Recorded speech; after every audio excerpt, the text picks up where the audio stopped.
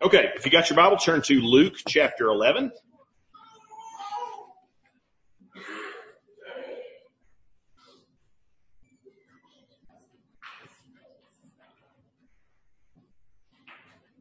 We're going to be reading verses 5 through 13.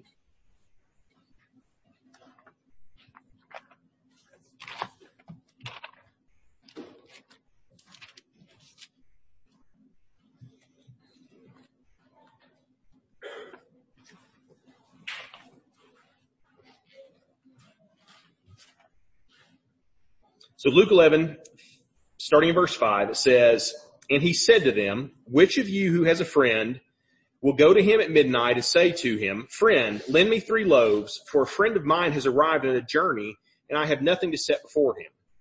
And he will answer from within, 'Do not bother me. The door is now shut, and my children are with me in bed. I cannot get up and give you anything.' I tell you, though he will not get up and give him anything because he is his friend, yet because of his impudence, he will rise and give him whatever he needs. And I tell you, ask, and it will be given to you. Seek, and you will find. Knock, and it will be open to you. For everyone who asks receives, and the one who seeks finds, and the one who knocks, it will be opened. What father among you, if his son asks for a fish, will instead of a fish give him a serpent? Or if he asks for an egg, will give him a scorpion? If you then, who are evil, know how to give good gifts to your children, how much more will the Heavenly Father give the Holy Spirit to those who ask him?" Let's go to the Lord in prayer.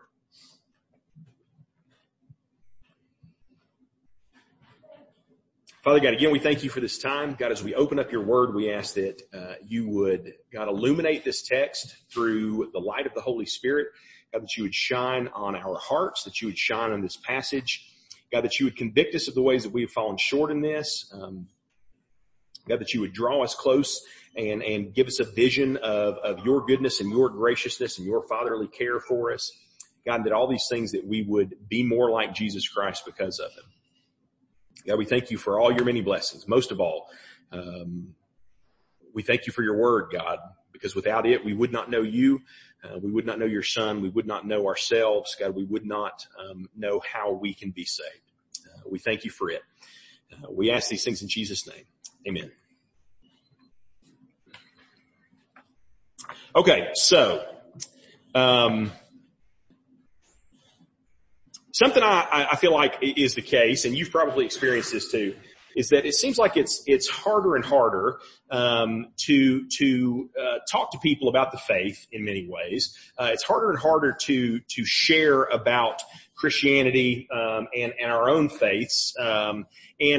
There's all kinds of reasons for that, right? But I think there's a piece that is certainly true, is that on one side, when we talk mainly about what we believe, there's sometimes a disconnect, because somebody can just kind of come along and say, well, that's your worldview, or however they want to explain it, and that's fine for you, but I have a different philosophy or a different kind of thing. And obviously we have to tell people our worldview. We have to tell people our theology. We have to say those things. That is part of the proclamation of the gospel. But there's another piece too, where I think, and we probably all know this, is a part of our testimony should be about the way that God has met us personally.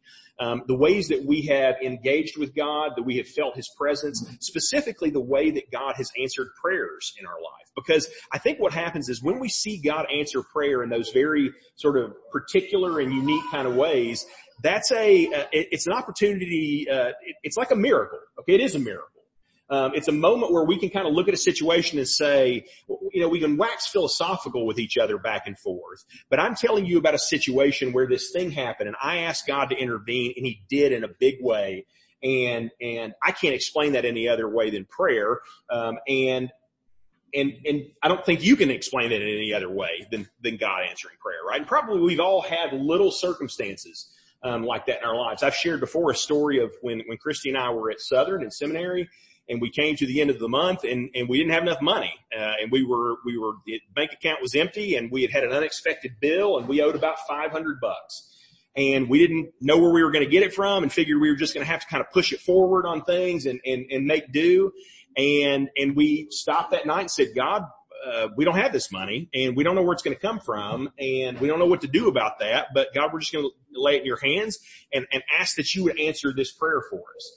And literally the next day we went out to the mailbox and opened a letter, and it was from Pleasant Grove here in Maryville, and they had sent me a check for $500. And we had not shared that prayer request with anybody back at Mother Church or even any family. The church had not been in a habit of like sending me random money in the past. Like it wasn't like, oh, we just happened to get that check that we get every month or something like that. No, there was none of that. But as we thought about it, we thought, it was the case that God was already preparing to answer our prayer. The check was in the mail before we even had prayed the prayer yet. But the numbers were so precise and the coincidence of it, right, was so great that it's just one of those little examples where you say, man, that's not a coincidence. That those kind of things don't just accidentally happen. And I think what happens is our prayers and God's answer to those prayers become a great witnessing tool for us, a great way of demonstrating the truth of who God is to the world. And so we're continuing on talking about prayer in this passage. And so you remember 2 weeks ago and the week before that, we talked about the Lord's Prayer, and we did the first section of the Lord's Prayer, which were these sort of big cosmic petitions that we ask God that his name would be hallowed, that his kingdom would come. The second set of petitions are more earthly, current concerns, although they're still big concerns, that God would provide for us in terms of our daily sustenance, that he would protect us from evil, and that he would pardon us of our sin. And so he sort of gives us this model for prayer that we're going to touch back on again in this passage. But he also zooms in on a particular issue when it comes to our prayer. And obviously we could talk about all kinds of different side aspects of how we pray and when we pray and what we pray and these different kind of things. But Jesus zooms in on a particular issue that we seem to have with prayer. And I think what the issue is the concept of persistence. Okay? But it's a little more fine-tuned than that. And we'll see as we get into some of the wordage of this passage. So again, look at the passage and Jesus gives this parable to us. A parable about a man who has unexpected guests come in the middle of the night. And so it says that, this guy goes next door to his friend and asks, hey, will you give me 3 loaves of bread so I can feed these special guest travelers who have come to my house unexpectedly? And he will answer from within, it says. The man on the friend, the neighbor, answers and says, do not bother me. The door is now shut. My children are in bed with me. I cannot get up and give you anything. And then it says, particularly, I tell you, though he will not get up and give him anything because he is a friend, yet because of his impudence, some passages say persistence, he will rise up and give him what he needs. So at first, the story, I think, seems a little bit odd. Because maybe our first inclination is to wonder who each of these characters represents in the situation. This man, it says he is unwilling to help his neighbor, but because of the sort of hospitality culture, this would have been a big problem. If you've got people who come seeking shelter at your house and you have no way to take care of them, that's a big deal in Eastern culture. And so when this guy goes next door and says, will you please give me some food? And the guy says, it's too late. I'm already in bed. He says, I'm in bed with my children because in again, a first century kind of home, you probably just had one sleeping area. And if you're a parent, you know how precious it is to have your children asleep. You don't want to do anything to interfere with that, right? You don't want to do anything to possibly wake those kids up. And so it's going to be an ordeal to get up and open cupboards or maybe even the possibility of having to bake something on the fly in the middle of the night. And so who knows exactly what the situation is. But the guy basically says, I'm not going to help you. You can go somewhere else. It's too late. I'm not going to help. We're told that his friendship with the man is not enough to get him to help. The guy is unwilling to be inconvenienced in this situation. But then it says this. It says, and there's this word in Greek, and I think this is how you would say it, anadeia, and it gets translated various ways there in verse 8. It Sometimes it's impudence. Sometimes it's persistence. Sometimes it's audacity. The literal meaning of the word carries two different ideas in it. One is the idea of boldness. So because of this man's boldness, he will give him the food. And then there is another sense of the word that is because of his shamelessness. Because of his shamelessness, he will give him the food. Now again, I think what happens is we may misstep here because we are tempted to maybe think that the parable is a one-to-one correlation with these. We allegorize the parable. And if that's the case, then we go, okay, well, it must be the case that God is the neighbor who can't be bothered with your problems. But if you hassle him enough, that he will listen to you and answer your prayers, right? The problem is immediately we go, well, that doesn't really sound like God. That's not the way I think God is from the rest of the scriptures. And the reality is I don't think that's not how you're supposed to take most parables. You don't take most parables like allegories that way, to where you make these one-to-one correlations. He's not illustrating the character of God. In fact, we're going to see that neighbor is actually there to contrast the character of God in a minute. But mainly what the deal is that what the parable is pointing to is the effectiveness of persistence. All right. And we all know that. We know that persistence is effective in our lives. There are any number of common kind of colloquial sayings that we use all the time that point to ideas about persistence. So off the top of my head, when the going gets tough, the tough get going. The squeaky wheel gets the grease. Practice makes perfect. The best way out is through. Okay? All of those are dealing with the issue of persistence. To say, and if you experience difficulty, hindrance, roadblock, failure up front, don't quit. Keep on pushing. Keep on trying to get this done. Knowing you guys, some of you have jobs because of your persistence. Some of you have wives because of your persistence. Okay? Some of you were in situations where you asked and you were rejected, so you asked again. And sometimes you were rejected again, and it may have been multiple askings. But eventually, just like this guy, not because you're so awesome, but I guess you wore her down, okay? There's sort of this picture there, but it's saying, man, we know persistence works. We do it every day. When we need something done and it's important enough, we don't give up. And we see that persistence oftentimes leads us to success. We know this is true, but then I think Jesus is revealing the fact that for some reason, when we come into our prayer lives, though, we then immediately sort of say, yeah, but that's not how prayer works. Prayer doesn't work, isn't a function of persistence. When it comes to prayer, there's too many other factors that are involved somehow, right? And so we can't expect persistence to make a difference when we are asking God for things. But it does. At least that's what Jesus is pointing to. And what we're supposed to take away from the story is pretty blatantly stated right there in verse 9 and 10. And so he promises us something. I tell you, ask and it will be given to you. Seek and you will find.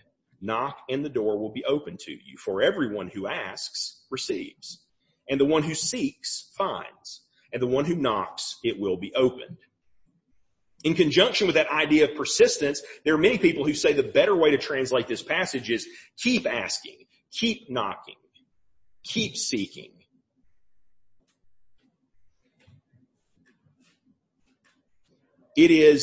We're supposed to expect that persistence will be a function of how God answers the prayers of his people. But here's the deal. Again, those ideas of persistence, boldness, shamelessness in our prayer. But the reality is, and I can say this certainly as confessionally, that's not the way my prayer usually is. My prayer is not particularly persistent, not particularly bold, and not particularly shameless. I think honestly it's the opposite of persistent most of the time. I ask once, and then I'm sort of like, God, this is in your court now. So you're going to do what you're going to do. Maybe that's the Calvinist in me. I don't know. It's not particularly bold. My prayers aren't. I think most of my prayers are pretty pedestrian. But if you think about it, the way the things that we see in the Lord's Prayer, the things that we're called to pray in the Lord's Prayer, those are big, audacious prayers. That God's name would be hallowed everywhere, that his kingdom would come as it is in heaven. God, that it would protect us from not only the evil one in the spiritual realms, but the way the evil one is playing out things in the physical realm. That he would provide for me in all these different places. And most importantly, the greatest miracle is that he would forgive me of my sin through Jesus Christ. Those are bold prayers. And again, it can probably seem pretty easy as we're reading through the Lord's Prayer and just sort of be like, yeah, these are pretty common things. But when we really think of what we're asking for in the Lord's Prayer, these are bold, huge prayers. And then thirdly, I don't think I'm particularly shameless in my prayers. Maybe you could even say I'm too proud to beg God, I feel like oftentimes. I think my attitudes tend to be not particularly Christian attitudes on those things, but what we would call Stoic attitudes. If you know anything about the philosophers and the Stoics, there's just sort of this idea of saying, man, I'm just going to make do with how things are. If good things come to me, even keel. Bad things come to me, even keel. Right? If good things happen, bad things happen, I'm just going to keep steady. No highs, no lows, just center. Stoicism is actually very similar to Buddhism in that respect. They're basically the Eastern and Western views almost of the same idea. And the reality is that I find in my own heart, I'm not particularly Christian in my prayer life sometimes. I think I'm more something like Stoic in my prayer life. But the reality is all these passages do something. They open the door for us to pray crazy prayers. Big, audacious prayers. Most of you guys, some of you were in our good little book club this back at Christmas, and we read the book about the Reformation, right? And one of the characters that we touched on was a guy named John Knox. John Knox is probably one of the most important leaders of the Protestant Reformation. He has a life that is super fascinating. It reads like a movie script, like the kind of things that he encountered and difficulties he had. And eventually he comes to be the founder of the Presbyterian Church in Scotland. But one of the things that is most noted about Knox is his prayer life. And so I think I've shared before the sort of funny anecdote that Mary, Queen of Scots, who was both his religious and political rival at the time, made the comment once that she feared the prayers of John Knox more than all the assembled armies of Europe. Okay, that's a crazy thing to say about a man's prayer life. And he was audacious in his prayer, and he is known in particular for one prayer that he prayed over and over again throughout his life, at least after his conversion. And it was this. It's only 6 words long, but he said this: "Give me Scotland or I die." That was his prayer. Give me Scotland or I die. He wasn't praying just for his church and going, God, help my little church, here, Pleasant Grove at Edinburgh or whatever. Help it be stable and healthy and stuff like that. He wasn't just praying for his community. He wasn't even just praying for the city that he lived in. No, he said, God, I want Scotland. I want the whole country. I want it to be changed based on the things that I'm trying to teach in this situation. And again, he didn't do it for his own glory. He didn't ask for his own fame or his own privilege, but he was asking for the souls of that country. That nation would come to believe the gospel and follow Christ in faithfulness. And so all throughout his ministry, as part of his normal routine of prayer, he would say, God, give me Scotland or I die. Give it to me or go ahead and kill me. If you don't want to answer this prayer, then you should probably just go ahead and take me out of this world. That'll be fine. But if not, then give me Scotland. And guess what? God granted him Scotland to a large extent. The gospel changed that nation. And honestly, that nation changed the course of certainly church history and even Western history in a lot of ways, if you kind of look into that era. This passage gives us sort of the authority to ask big things of God. And so again, you might say, well, does that mean I should start praying for a $54 million jet stream airplane, like some of my prosperity gospel, friends that I see on TV. If God has written us this blank check of persistent prayer, if all I got to do is keep on asking and he'll answer, he'll give me these things, is that what you're saying we should do? Because I think we should be honest just a little bit, right? And I think I've said this before. Those prosperity preachers, they're half right? They believe that there is a God who answers prayers. They believe that they have a God who you can ask big things of and he will answer. The problem is they don't read all the rest of the stuff, I don't think. Probably James 4 particularly. You do not have because you do not ask. We could probably add, and you do not persistently ask. But then it says this, and you ask and do not receive. Why? Because you ask wrongly to spend it on your passions or your lusts. So again, it's not saying that God will answer any big prayer you ask. He's not going to answer the prayers that you are just asking for your own pleasure, your own lusts, your own privileges. That's not the kind of prayer he answers. But God is encouraging us to ask big, audacious kingdom prayers. And again, my head knows this is true. I've read this passage 100 times in my life. I think I've probably even preached on it before, but my heart still doesn't believe it somehow.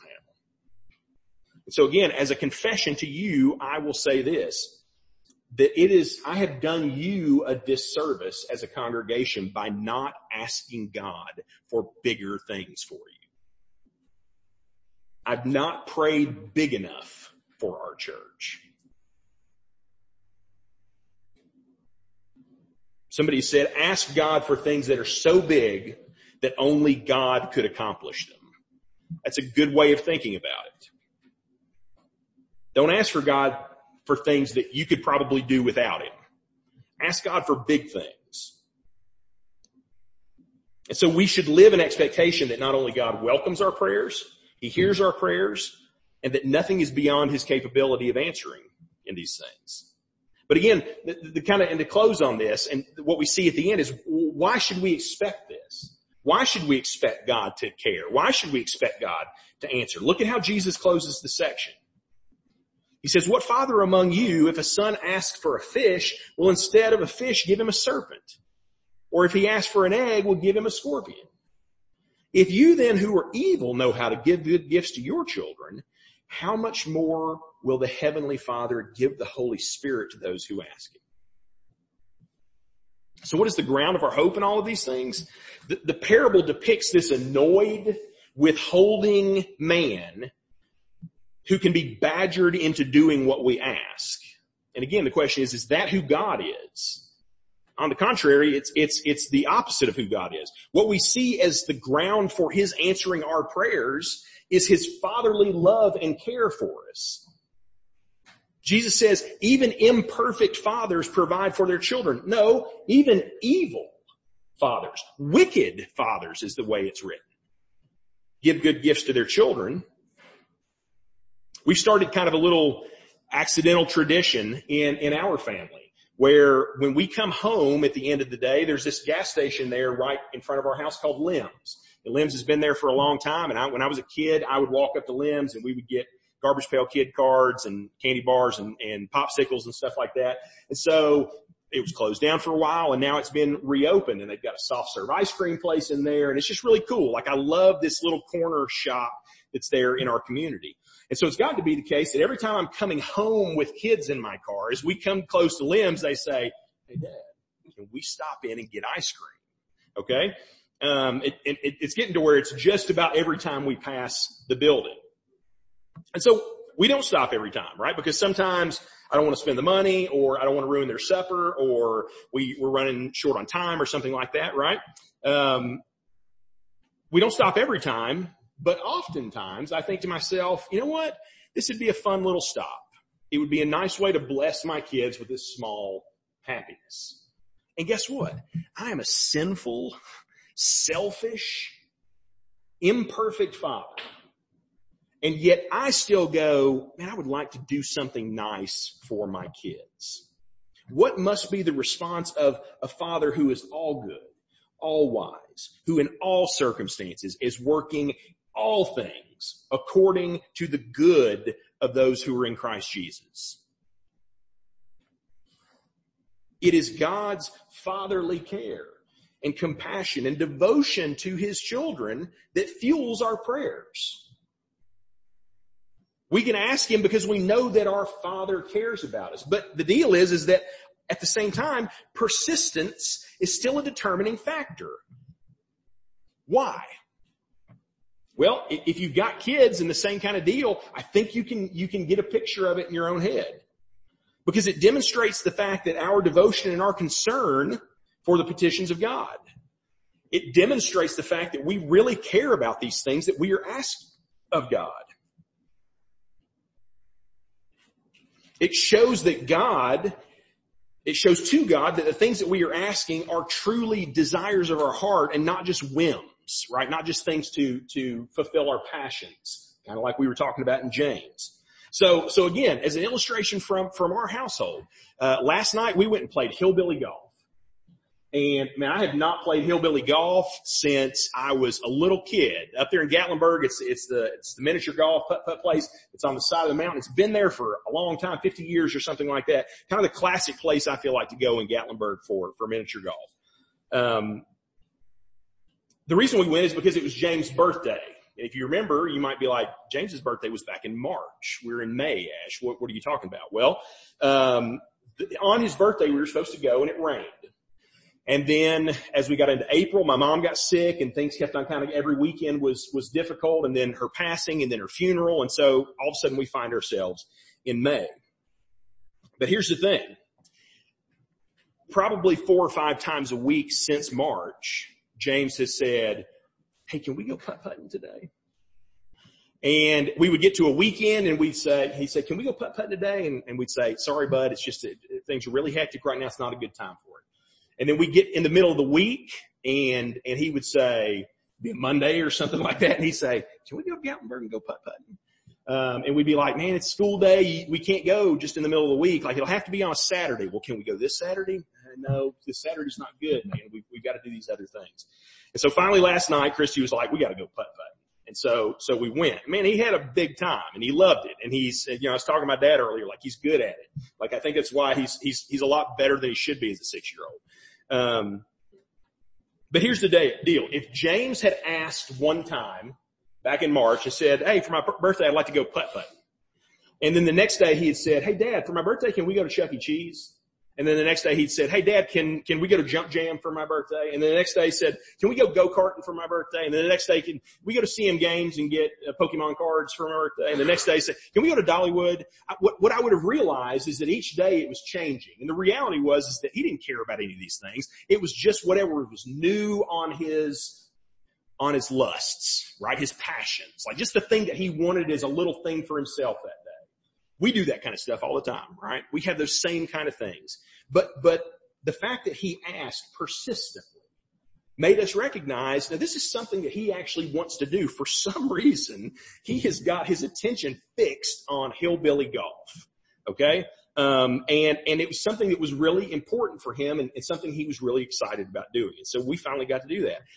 The reality is same with our own lives.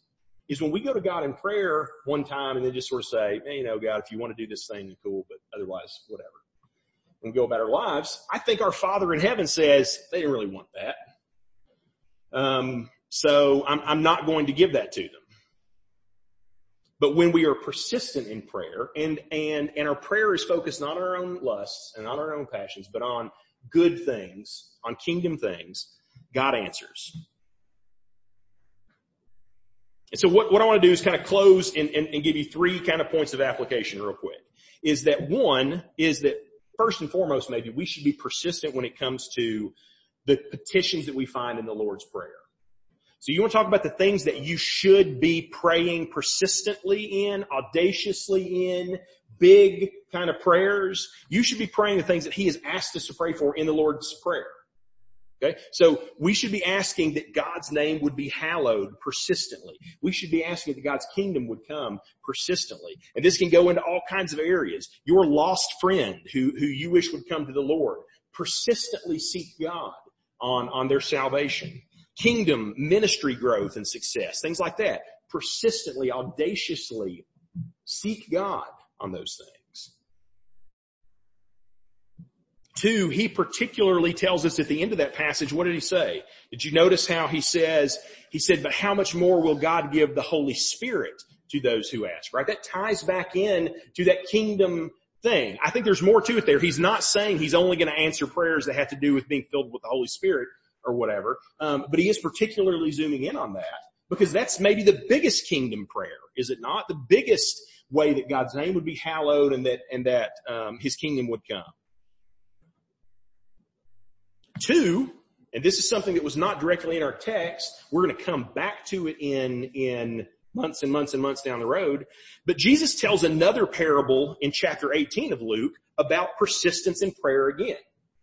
And the story changes a little bit. It's not about a friend who goes to a neighbor in the middle of the night. It's about a widow who goes to an unrighteous judge seeking justice. And again, it says the unrighteous judge is not moved by her plight, but because she is persistent and is about to wear him out with her petitions, he grants her justice. And then the scripture specifically goes on and says this, and will not God give justice to his elect who cry out to him day and night? Will he delay long over them? I tell you, he will give justice to them speedily.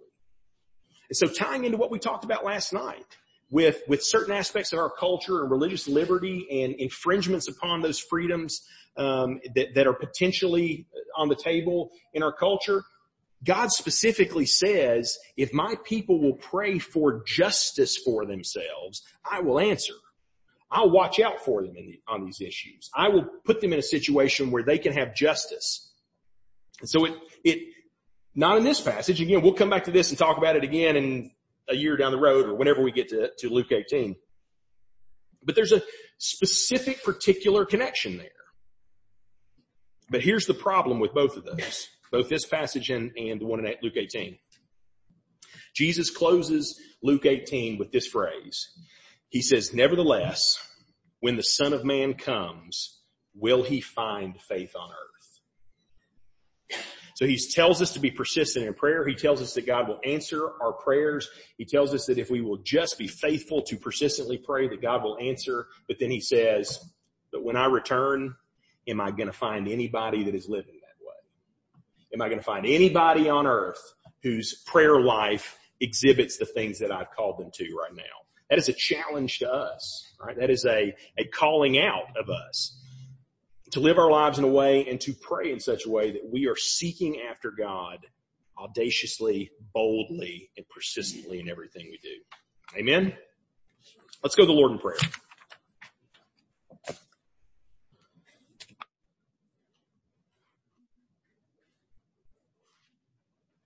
God, we ask that you would help us to pray the way that you have called us to pray. God, you teach us how to pray in your Lord's Prayer. You teach us to pray for these big cosmic concerns, these present everyday concerns, but God, all of them are huge things that we cannot accomplish on our own, things that we need you working in our lives to accomplish. God, help us to be bold in our prayers to you. Help us ask for big things when it comes to our lives and our holiness. God, to the Spirit working in us, to the Spirit working in our congregation, in our community, in our city, in our state, in our country, God, and in the world. Help us to ask for big things, God, because there's nothing that you are incapable of doing. There's nothing that you are incapable of answering for your people. So help us to do that. Help us to pray that way, to expect a good and loving Father to meet his people and to answer their prayers. Father, we love you. We praise you. We ask these things in Jesus' name. Amen. Please stand and sing the closing song.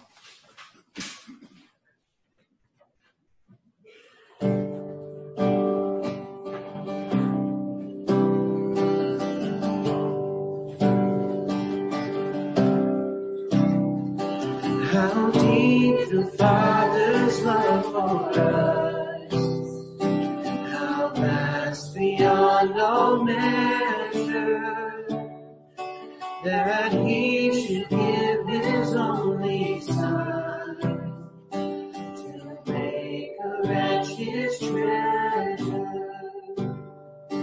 How great the pain of sin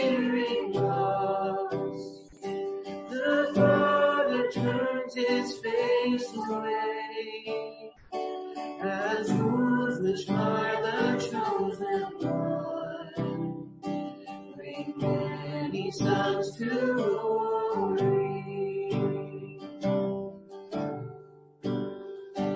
Behold the man upon the cross, my sin upon his shoulders. Ashamed, I hear my mocking voice call out among the scoffers. It was my sin that held him there, until it was accomplished. His dying breath has brought me life. I know that it is finished.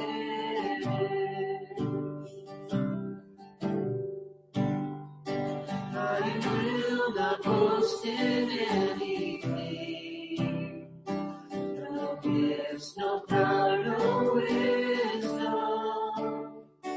but I will boast in Jesus Christ, his death and resurrection. Why should I gain from his reward? I cannot give an answer, but this I know with all my heart. His wounds have paid my ransom. Why should I gain from his reward? I cannot give an answer, but this I know with all my heart. His wounds have paid my ransom.